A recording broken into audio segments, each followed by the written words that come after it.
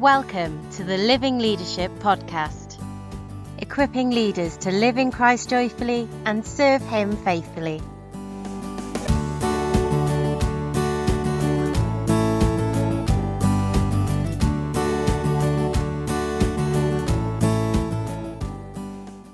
Hello and welcome to this special Christmas edition of the Living Leadership Podcast.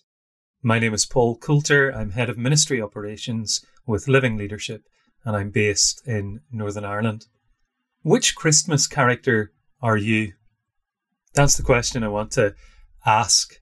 In my Christmas post on the Living Leadership blog, I suggested that some of us, maybe just me, but might be more than a little like Herod at times. And that got me thinking about which Christmas character each of us might be.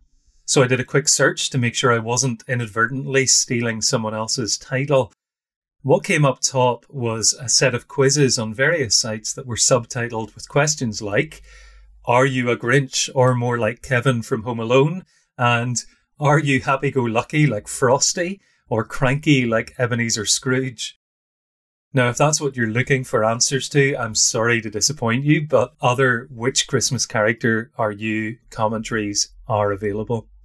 Of course, I'm thinking of the biblical accounts of the Nativity, the first Christmas.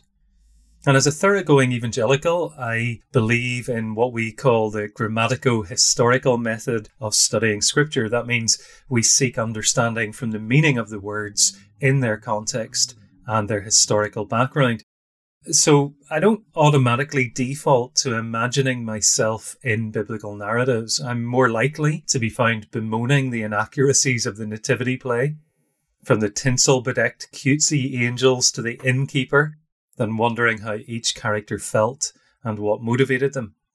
I suppose I'm afraid of spiralling into a highly speculative world of allegorical interpretation. And I think I'm right to want to avoid that kind of distortion of the text. I certainly believe that the grammatico-historical method is essential for us if we want to be faithful to God's word. But I'm certain there's a reason that so much of the scriptures consist of narrative. I know the most important point in each story is what it teaches us about God and how it contributes to the overall gospel meta-narrative, the big story of the Bible. And I've had my share of frustration with Bible studies where we were asked to say how a biblical character felt when the text doesn't tell us. But I don't think that means we should switch off our imaginations as we read. In fact, I think part of our reading should be to exercise imagination in a healthy way. Not speculating about how this character felt, but asking what we would have felt had we been in their position and what we can learn from their experience. That doesn't change the text. It doesn't modify its inspired message, but it sure helps that message hit home into our hearts. So join me to imagine yourself in the Christmas story. Which Christmas character are you? I'm going to give you 5 options. And at the risk of sounding like I'm part of the Horrible Histories franchise, you're going to have to forgive me for the slightly tongue-in-cheek alliterative names that I've given them. Hostile Herod, wandering wise man or woman, surprised shepherd, just Joseph, and meditative Mary. So let's get the really bad one out of the way first. Hostile Herod. As I said in my blog post, he's the villain of the Christmas piece. We wouldn't like to think that we might be like him. But I'm fairly sure there's more than a little denial in my heart as I tell myself I'm not like Herod. Looking back over 2020, I can confidently say I haven't slaughtered any innocents. You'll be very relieved to hear that. But I'm fairly certain there have been points at which I've been like Herod, content in my comfortable world with me at the centre of it, doing my best to ignore the messages God has been sending me, and maybe even going out of my way to resist God's purposes. I'm a sinner. So don't write Herod off too quickly as you consider which part you're best suited to play in the nativity of your imagination. Take a moment to reflect on your attitude. How open are you to the unexpected things God may want to do in your life? How resistant are you to the challenges of His Word? How defensive when someone highlights a weakness or a sin in your life. I don't think there are going to be any dyed-in-the-wool Herods listening to a podcast like this, but maybe there's just a little Herodiness in you and me. So let's repent from our pride and stubbornness. If we don't, we'll never get to see the wonder of God incarnate. Herod's the odd one out on our list of characters, of course. He's the only one who didn't greet the birth of Jesus. So I'll move swiftly on to character number 2, the wandering wise person. Is that you? And that's wandering with an O, by the way, not an A, although I suppose that would also work. I think of the Magi as wandering because they were relatively far removed from the events, geographically and culturally far away, Gentiles and outsiders to God's promises. I mean, it was a star in the night sky that alerted them to what was going on, and you don't get much further away than that. But the thing about the Magi is they didn't leave it at that. They worked out what the star meant. Don't ask me how. And they made the long trek to see for themselves, planning their act of worship as they did so. Is that you this Christmas, wondering, puzzled, trying to make sense of what God is doing? Maybe 2020 has been a tough year, or let me rephrase that. I know 2020 has been a tough year for most of us. Although there are a few people who have confessed to me that they've secretly enjoyed lockdowns and restrictions. But maybe for you, it's been a bigger challenge than for most. Maybe you've lost a job or a loved one has died from COVID. Perhaps you've seen divisions surface in the church you lead, or you're frightened that people have disengaged and they're not coming back. Maybe your faith has been shaken to the point where God seems as remote as the stars in the sky. Well, don't give up wandering and prepare your heart for worship. Like the Magi, make the journey to gaze again on the baby born in Bethlehem. Your questions may not be answered, but maybe they'll diminish as you see what God has done. Then there were the surprised shepherds. Could that be you? Those rough and ready men doing the job they always did on a night like any other, except it wasn't just another night, it was the night of all nights, the night that couldn't overcome the light that shone as the angel declared God's favour and the peace that would flow from it. The night that changed billions of lives, beginning with theirs, the night after which nothing would be the same. God's glory, once seen around Mount Sinai as the law was given and long confined to the inner sanctum of the temple, now bursting forth to the most unexpected of people. A glorious sight that provoked fear, a wondrous word that dispelled that fear and that moved them to action, a word that became flesh in the body of a baby wrapped in swaddling cloths and lying in a manger. Are you one of those shepherds this Christmas? Has life and work become routine? If you're listening to the Living Leadership podcast, there's a high likelihood that you're quite literally a shepherd or a pastor, to use the Latin word, not of woolly mammals in the fields, but of God's people in the church. Maybe ministry has become mundane to you.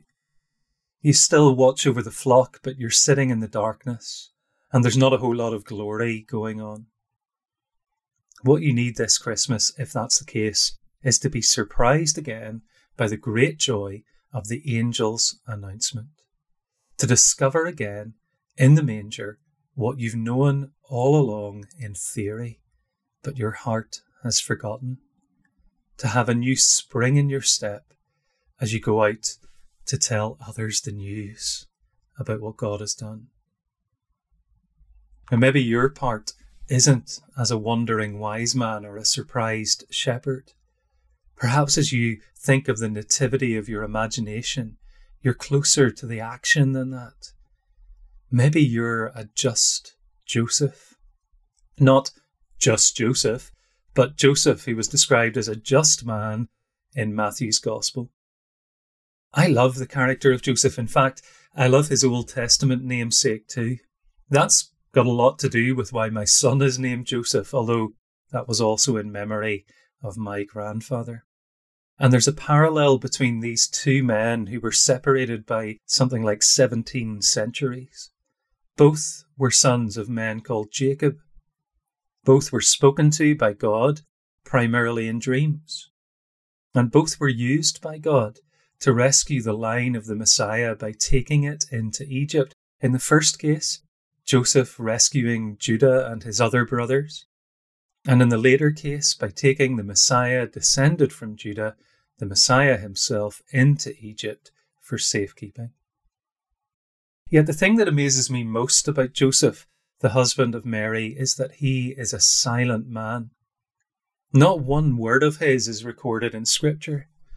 This was a man whose actions spoke loud and clear, a man who played his part in a supporting role and just did what was right.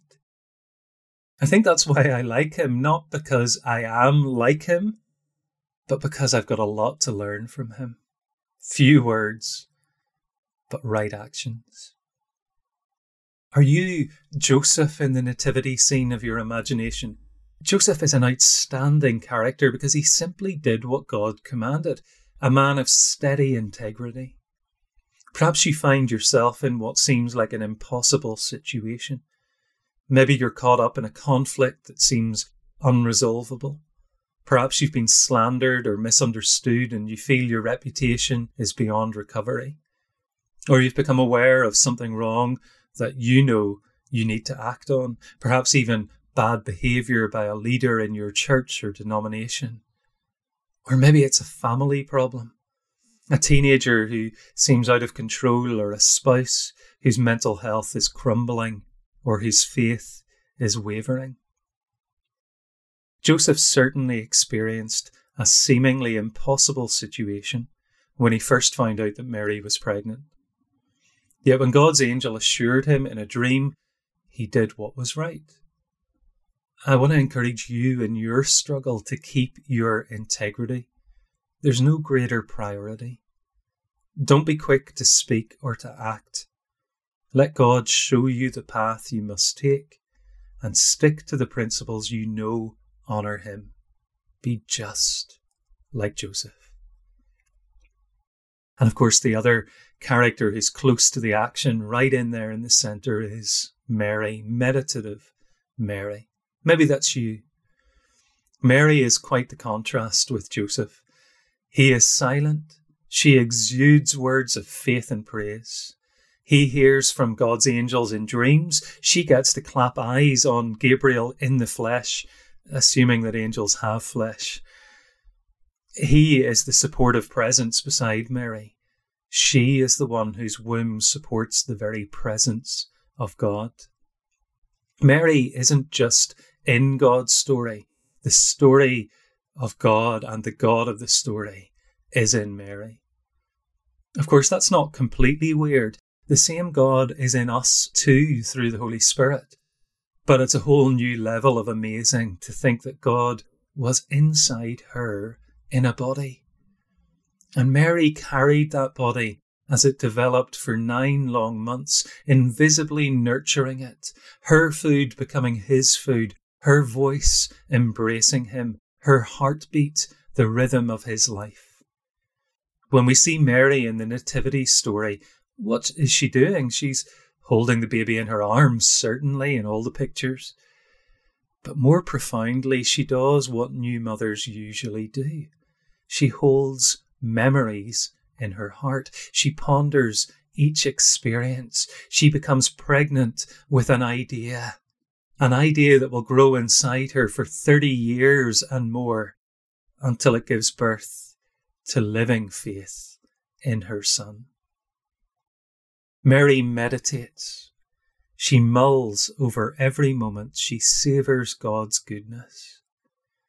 Maybe that's what you need to do this Christmas, simply to slow down and savour it, to store the gospel deep in your heart, to reflect on a year past, on the memories laid down, good and bad, and to see what God has been developing in you? What is God giving birth to in your understanding, in your life?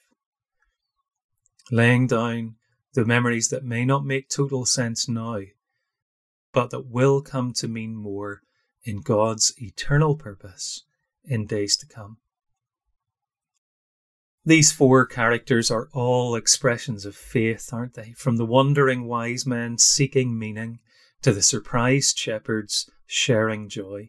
From just Joseph serving silently to meditative Mary pondering everything. But there's one more character in the scene. The central character. The baby who is not just the centre of the picture, but the centre of history and its turning point. And the centre of every hope. The centre of all the wondering. The cause of all the surprise. The one who is worth pondering. The one who is just and who makes us just. Here is something to wonder and ponder at. Here is someone to surprise us and to overwhelm us with his righteousness. So my prayer for you, our prayer in Living Leadership for you this Christmas, is that you will get the time, you'll take the time to gaze on Jesus, to see him afresh as the centre of your life and your ministry. Let the nativity of your imagination lead you to the child of Bethlehem and follow him from there, through his life, through his teaching, to his death in your place and his resurrection over the grave, and to the hope that one day he's going to come again. And when he comes, may we too be found faithful. Amen.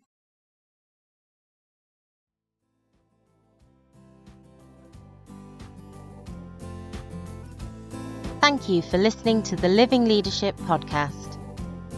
We hope what you've heard today spurs you on in your walk with the Lord. If you're encouraged by today's episode, consider sharing it with a friend or colleague, or leaving a review on your podcast app to help others find us. If you'd like to engage further with us on anything you've heard today, we'd love to hear from you. You'll find us on any major social media platform at Living Leaders, or visit our website www.livingleadership.org, where you'll also find more support and resources to help you live in Christ joyfully and serve him faithfully. God bless.